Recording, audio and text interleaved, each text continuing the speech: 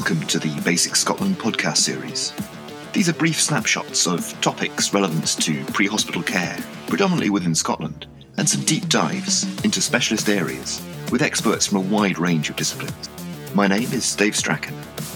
I'm an Army surgical registrar, a basics responder, and a mountain rescue doctor. We at Basic Scotland are very grateful to NHS Education for Scotland for all their support with these podcasts. Joining me today, we have April Lochhead. April is an occupational therapist and has been for 31 years in Scotland. She's been involved with all sorts of things from mental health to stroke to care of the elderly, discharge planning, and now has got a role working for the Scottish Ambulance Service, doing a hybrid role, I guess, between some trauma orthopaedics and some discharge and admission avoidance. Anyway, she's going to be chatting us through what her role is and how that works, but really with a view specifically towards falls. April, thanks so much for coming on to chat. No, you're welcome, David. Thanks very much for the invite. It's nice to be asked along. So I guess let's do a little bit of kind of demographic-y stuff first. Mm-hmm. Who falls? Who are the at-risk group for this phenomenon? I suppose there's lots of reasons people fall. And I think when you think of the ambulance service and you think of 999, you think of the people that fall with the major traumas. And obviously that's part and parcel of falls for the service.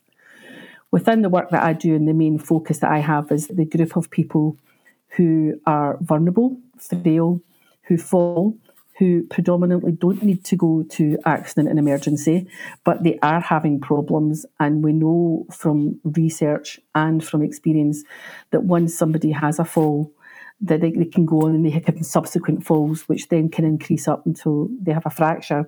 So that's the group of patients that I focus on most within the ambulance service, because these are the ones that I think that we can hopefully divert away from the emergency department unless it's necessary, but also get these people the right care at the right time in the right place to keep them safe and keep them at home and keep them as independent as possible. How much of a problem is this? Because I guess we're all kind of aware that folk take a tumble, but how much of a burden are these falls that don't end up necessarily sat in A&E as a major trauma? Well, I think if you look at the statistics of the ambulance service, and if we look at this group of patients, and I don't like the phrase, but in terms of the statistics, we look at what we call an uninjured faller. So that's somebody that doesn't have a traumatic fall, but they have fallen, but they've not fractured, they're not life-threatening, they don't have life-threatening injuries. And this group of people are the highest standalone reason that people phone 999. So these calls are 11% of demand. So that's the biggest group of patients that we have that are phoning us because they have fallen at home. And I think that a lot of the times that's because we are open 24/7, 365 days a year. And where else do you go when you've had a fall, you're feeling that you're not coping very well, and it's 999 that get that call. So over and above all your trauma calls, falls is the biggest standalone reason that people phone 999.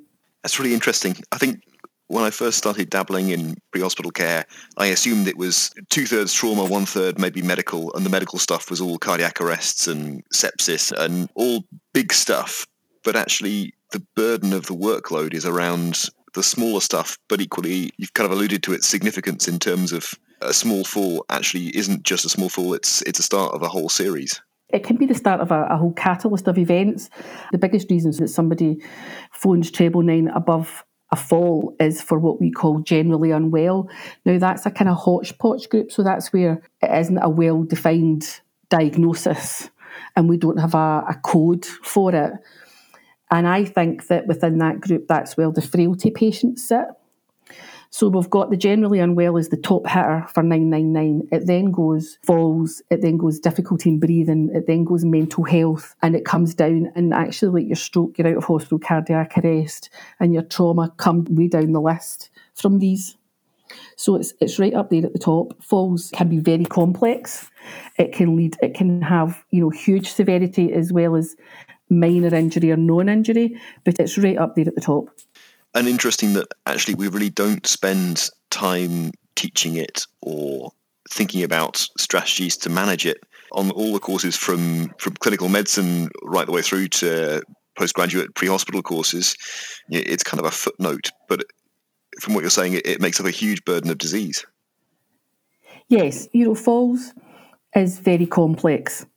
And I think there's lots of components to it. So it's not just about somebody's physical health, it's about their mental health, it's about their social circumstances, it's about their environment, it's about their routine. And that all makes it not very straightforward. It makes it very complex. When you're in somebody's house and they've had a fall, you're in a really prime position to be able to pick up a huge amount of information that's relevant to that patient.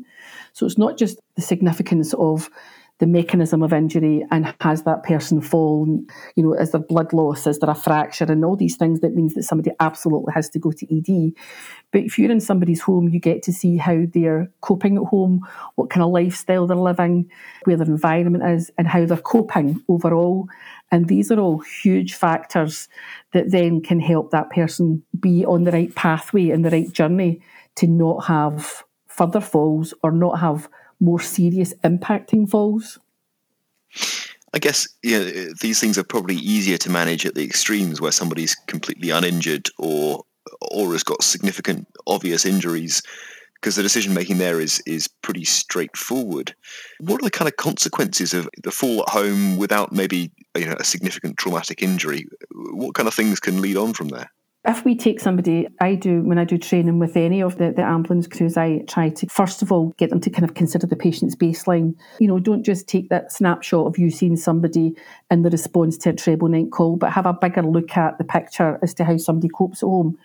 And I also get them to consider the detrimental impacts of taking somebody to the emergency department.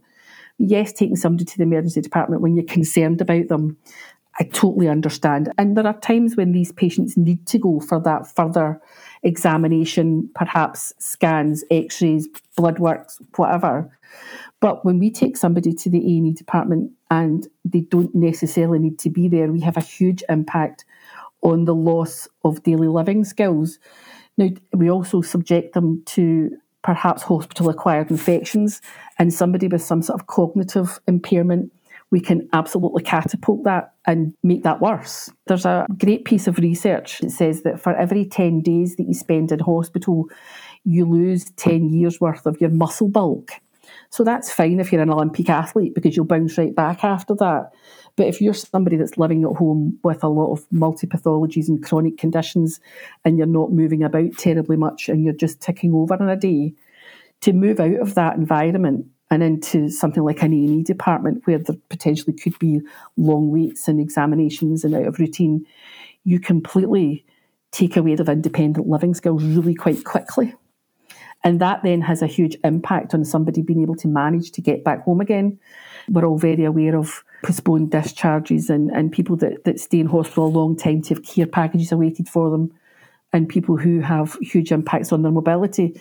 Because the nature of the beast is that when you're in hospital and you are having examinations, you're in bed a lot of the time. You're at the mercy of what the routine in that ward is. You can be moved from ward to ward. You can be boarding. You're not necessarily getting up to go to the loo on your own. You're having to wait for supervision, or you're having commodes brought to your bedside. And all these things have a huge impact on somebody who's chronically unwell, who's living at home with a baseline of independent living skills. Even our interventions have got a significant impact way down the line. And I certainly hear what you say in terms of A&E being a place that is disruptive to cognition. I think even as a bystander in A&E, it's a place that is pretty confusing and pretty chaotic. And to be there when you don't necessarily have your faculties fully with you anymore is going to be a very stressful experience, I guess. Absolutely. I've done a lot of work recently with Alzheimer's Scotland, who are very interested in some of the pieces of work that I've been doing in this area, particularly the patients who have a cognitive decline, a cognitive impairment. They very much depend on what is familiar to them, a familiar routine, familiar faces, a familiar place, things that give them that reassurance that they can cope with the day and that kind of feeds them into what's going on. And the minute we take that away and do something really scary, like being in the back of an ambulance, being in an A&E department where there's lots of noise and lots of disruption, can cause a huge level of anxiety and can actually be really quite detrimental to someone. Because once we kind of have that catalyst of events around somebody's cognition and anxiety, it can be very distressful for them and for relatives, and also can have a huge impact on them being able to be turned around and discharged home safely at that same level. Yeah, and certainly all the stuff around delirium in terms of that kind of stepwise progressive absolutely. loss, and you never quite get back to the level you were at before. So it's a multi-hit pathology. I wanted to touch back on something that you mentioned earlier around the fall being potentially the start of a series of falls leading up to trauma. I just wanted to get you to dig into that a little bit about why there is this kind of progression of one fall not being an isolated incident, but being a whole series. There's a lovely cycle which is nicely sort of laid out that once you have one fall, you significantly lose your confidence to mobilise and become active because you're frightened you're going to fall again. The minute you lose that confidence and limit your activity, you then subsequently become more vulnerable to falling again. And then the cycle happens and that cycle keeps going. So the less you're active, you see this a lot. Anybody who works in healthcare and anyone who's had a relative, I think, who's had a fall, you can see that you're frightened that that person's going to fall again. You kind of advise them not to go up and move about without help. But when we do that and when we limit somebody's mobility, we therefore make them more subsequently vulnerable to further falls because we're taking away that muscle build, that activity, that routine. And that's the way the spiral goes. So unless we can catch somebody who's had a fall in the earliest instance and put them into programs where we can be looking at building up their confidence, keeping their home exercise programs going, maintaining their independent living, looking at things like reablement, home care and physiotherapy, occupational therapy and daycare. These are all the things that can help build somebody's confidence and maintain their skills. And without that, this cycle will just keep going. You know, you have a fall, you don't move about so much, you become less mobile, you fall again, which means you become less confident again, you become even less mobile, and then subsequently that can lead up to a fracture. And a fractured neck of femur, a fractured hip has got subsequent, huge impact on somebody's life. And when I looked into this in great detail recently, the facts around that are, 30% of people over 65 who have a neck of femur fracture, they can die within the first year after surgery. 20% of these people don't mobilise again, and another 30% don't actually make it home. So what I try and say to the crews in particular when I'm doing training is if we can catch somebody really early on in that cycle of falling, potentially we could be looking at saving a life. Because if we're preventing a neck or femur fracture happening, we're preventing that person having a 30% chance of dying a year after. Yeah, it's really interesting. I mean, historically, I guess it was very straightforward. You picked somebody off the floor, dusted them down. If they were broken, you sent them to A&E for x-rays. If they weren't broken, you said ta-ta and left them be. But actually, by the time they get to that fracture, we've lost the opportunities to prevent the injury, and we've kind of missed the boat from what you're saying. Absolutely. And I think that's the way it's been traditionally. And I think that being an occupational therapist and coming into something like the ambulance service lets me look at things slightly different and lets me look at the sort of preventative side of things. I mean, obviously within the ambulance service, it's designed and the mechanism is that, it's an emergency service. It's for life-threatening events. But what we do have is the opportunity that we're seeing all these 11% of patients who are having their early on falls, that we have a huge opportunity to get in there in a preventative model. And that seems to be something quite new to something like an emergency service. So if we can get into that preventative slot of identifying people early in this cycle, then we could be preventing these people having these subsequent falls. And that is something quite new because when I speak to crews and when I work with them, everybody's been there and seen a patient who's had a neck of femur fracture, a fractured hip, and everyone's experienced that. But what seems to be quite new is the concept of, do you realise, what the impact is to that patient after that? And that seems to be quite new information. But it's information that the crews are taking on to say, well, actually never gave that a thought. And if I could be preventing a neck of femur fracture, then I could be preventing somebody from having this huge impact of never getting home again, never mobilising again, and potentially, death after that year within surgery. So that preventative slot at the very beginning of somebody falling can have a huge impact. Absolutely. So let's dig into that preventative aspect. What can we do about this? We've identified that it's a significant problem, that it's got a huge amount of population at risk. And we know that we do see early fallers on their sort of first and second falls before they are really stuck in that spiral. So what can we do to break them out of it? Well, just now we know that a piece of the work that I've done when I first started was looking at a national database, so that we know that everywhere in Scotland has got, every health and social care partnership, we have a falls pathway, and that we can refer, so that if anyone sees a patient at home, and the majority of these falls pathways are not just open to ambulance crews, but they're open to relatives, they're open to patients as well to self-refer. And if we put somebody into that slot of referring them, then we're basically asking and presenting the patient for investigation of that fall. So that means that the patient can have that fall investigated. Is it something medicinal? Is it something to do with hypertension? Is it something to do with medication? Is it something to do with side effects? Is it something to do with the environment? So that can be investigated and looked at.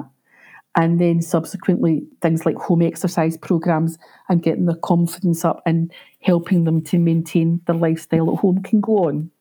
The falls pathways are there. What's frustrating is that we don't use the falls pathways very well. And in Scotland overall, we only have roughly 8% falls referrals being made. What we do know is that a lot of crews, what the data does tell me is that a lot of crews are assessing somebody at home as safe to stay at home, but they're not referring them. So it feels to me, as the clinical lead around this, that we're doing the hardest, but we're being able to assess somebody at home and say to them, I don't feel you need to go to A&E to have any kind of examination or intervention. And we're saying to somebody, we can leave you at home, but what we're not doing is putting them into that investigative pathway. And that's part and parcel of the work that I focus on a lot, is trying to build up an awareness and a knowledge and an input so that staff can, pick up that phone and make that referral. The other piece of work that I really want to do is we've got the patient transport service, which is our ambulance care assistance. And as far as I can see just now, there's not been a lot of work done where we open up the referral lines for that group of staff. And that group of staff, I feel, have got a huge role to play, because on the whole, they get to know their patient groups very well, because they establish a rapport once somebody needs the patient transport services to perhaps go to day hospital and outpatient appointments. They get to know these crews, and they can very easily, when I speak to them, they tell me they can notice when they start to see somebody on that downward spiral. And a big piece of work I want to do that we're piloting at the moment is getting the patient transport crews right there at the beginning of a preventative model and making those referrals when they start to see somebody struggling, so that we're also now getting into that side of things before A&E, so before a 999 call. Let's try and get people even earlier again into the system and having their falls investigated with the patient transport crews. It's really interesting. And I guess the other kind of privileged group are the primary care nurses and the primary care team, in that they're also going out to patients before that initial fall comes in, but seeing people in their own environment and having the ability to potentially intervene before that cycle starts. Absolutely. I think anybody from health and social care who gets into that slot of seeing somebody at home and having that discussion around being afraid of falling, feeling that they might be ready to fall, in that sort of space, there's so much information can be gleaned. And the thing is, when you've got somebody in their own home, you're on their ground. So, they can absolutely kind of give you a big picture as to how they're coping, how they're managing, what they want to be able to do in a day. And that's vital information in terms of maintaining somebody's lifestyle and independent living skills at home. I guess that's the other interesting aspect of this. I suspect all of us that have potted about in the pre-hospital environment for a while will have been to the older person who has fallen, potentially has lain on the ground not wanting to bother anybody for a while. We eventually get on scene and get them up and check them over. And injured or not, they don't want to trouble anybody, they don't want to be a burden, and therefore they're often quite reluctant to be formally assessed or to go into that pathway. How are we best to manage patients who perhaps clinically or supportively should be put into a pathway but are reluctant to do so? I think knowledge is the key here, and I think being aware of what your local environment can offer in terms of what services there are within the sort of health and social care side of things, and sometimes within the volunteer sectors as well. And, even things like the community alarm services, and the fire and rescue services now are also doing the home safety visits. And I think just knowing that you've got those services there, and I think that everyone has a responsibility to know locally what is there for patients, particularly around sort of falls and frailty, because every area is different. Sort of rural areas to the really urban areas, there will be a variation. In some areas, for instance, I know where there's services where people kind of buddy up and do meals. So somebody who lives on their own can make a meal for a neighbour, but they've not known, so they match up these people together. In some of the bigger areas, there's day groups. I've heard of a fantastic group recently called A Sausage Roll and a Shimmy. Obviously, it's not going on because of COVID at the minute, where it's a kind of local kind of get-together for something to eat and a little exercise programme. So these are just kind of like small snippets of things that happen in your local area. But there's also that element, I think, as health professionals get into patients, to know not just what services there are, but to be able to give patients the information around building up their confidence and how important it is to keep active and how to maintain your independent living skills. And I think with family in particular, I think a lot of times family, they're very concerned about their relative. Someone's had a fall or they look like they're going to fall, they look vulnerable and they want to protect them. But I think we have a responsibility to advocate the need for activity and maintaining that daily routine to kind of keep somebody as fit and as active as they can for as long as they can. Keeping folk moving is definitely an uphill battle, and certainly in the secondary care world, I spend half my time turfing patients out of bed and making them sit up and stand up and downstairs and all that side of things, just because of that sarcopenia, the muscle wastage, the longer term consequences. The other thing I just wanted to touch on there, you mentioned COVID, and I know it's a bit of a dirty word, and we have been trying to avoid it a bit as a topic on here, but in terms of the impact that COVID has had on the elderly, on their social access, on their wider social and physical health, I guess this really is a huge area of damage and must be a significant area of concern. Absolutely. And I think you touched on it a wee bit earlier on, because, a lot of the patients in this group that we're discussing, they don't want to bother anybody, and everyone in every walk of health I speak to recently, nobody wants to present themselves to an A&E department or a GP surgery for fear of catching COVID. And people are kind of holding on to symptoms and not going until, it's absolutely necessary. So I think when we're engaging with all patient groups, this maintaining a level of activity and encouraging people to have things investigated and looked at as soon as possible. And I'm a great advocate that we give the patients the right to deal with their own health issues and guide them towards where they can go. And I know that sometimes that can be online, but it can also be on the television. It can also be on the telephone and just engaging with staff when they get a chance with them in their house. To kind of look at rounding this up, if I'm there in somebody's home, they've had a fall, they're perhaps not got a significant injury in terms of major trauma, what's the sort of advice in terms of who to take in, how to manage the situation there, and how to engage with these local falls teams? So you're a healthcare professional and you're in somebody's house, do you mean, or you're a relative or just whoever? I think as a basics responder in the first instance, so either as a paramedic or as a nurse or as a doctor, having been called to that sort of first treble 9 type fall, how do you get the advice as to where to go from there? All the falls pathways for the ambulance crews are all sitting on at SAS, which is our kind of website. And there's also the Therapace, the tablet that the crews have. All the phone numbers are there. And anyone who's working in the group of patients, I say, have that information's there. And particularly now that we're getting the flow navigation centres up and running, engage with these teams. Get to know what's there in your local area. The flow navigation centres are going to be absolutely indicative to this, to getting patients the right care at the right time. Tayside, where you're at, is up and running and leading the way on that, and hopefully everyone else will follow. But in the meantime, I think it's about engaging with and finding out what's there in your local areas. All the health and social care partnerships can be identified in that, and you can find that on NHS Inforum. And most GP surgeries have that as well. And I say to all staff, engage with these. You don't necessarily feel you need to phone these pathways just when you're making a referral, because I find that some folk are kind of hesitant because they'll say, what kind of information do I need before I phone these pathways? And my advice is to phone and engage with the pathways. Just get to know them, let them get to know you, so that you know what times they work, what operations they do, and then you can advise patients that you're with as to what exactly is going to happen next once you've made that referral. Brilliant. Yeah, no, I think that's really sound advice. And I guess one of the nice things about being in Tayside at the moment is having that prof-to-prof line, so having the sort of the ability to ring a senior clinician who's got the experience of dealing with patients, but also is sitting in front of a computer with access to all the information that you might possibly need to try and target that right care, right place, right time bullseye. Yeah, I don't think we necessarily, I love the idea of the designated prof-to-prof lines, but I think that there's already kind of professionals out there that can answer your questions and can give you advice and direct you already anyway. I think within particularly the health and social care partnerships, within social care, within the community alarm sector, all these people are very welcoming if you phone and say, can I just ask you, can I run this past you?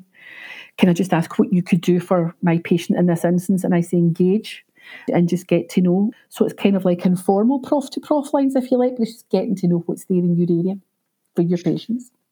Absolutely. And I guess with 11% of the treble lines coming in being falls, this is not going to be time wasted. This is absolutely going to be time well spent. Absolutely. That's fantastic, April. We've been asking all of our presenters to give us kind of 3 takeaway top tips. Just wondering what your suggestions would be for basic responders, I guess, going out for that next treble 9 for a fallen patient. Now, they're a wee bit woolly, but my first one, to get a patient's baseline. So by that, I mean, don't just compare how your patient's coping by how you're seeing him in that instance of the fall. Dig deeper.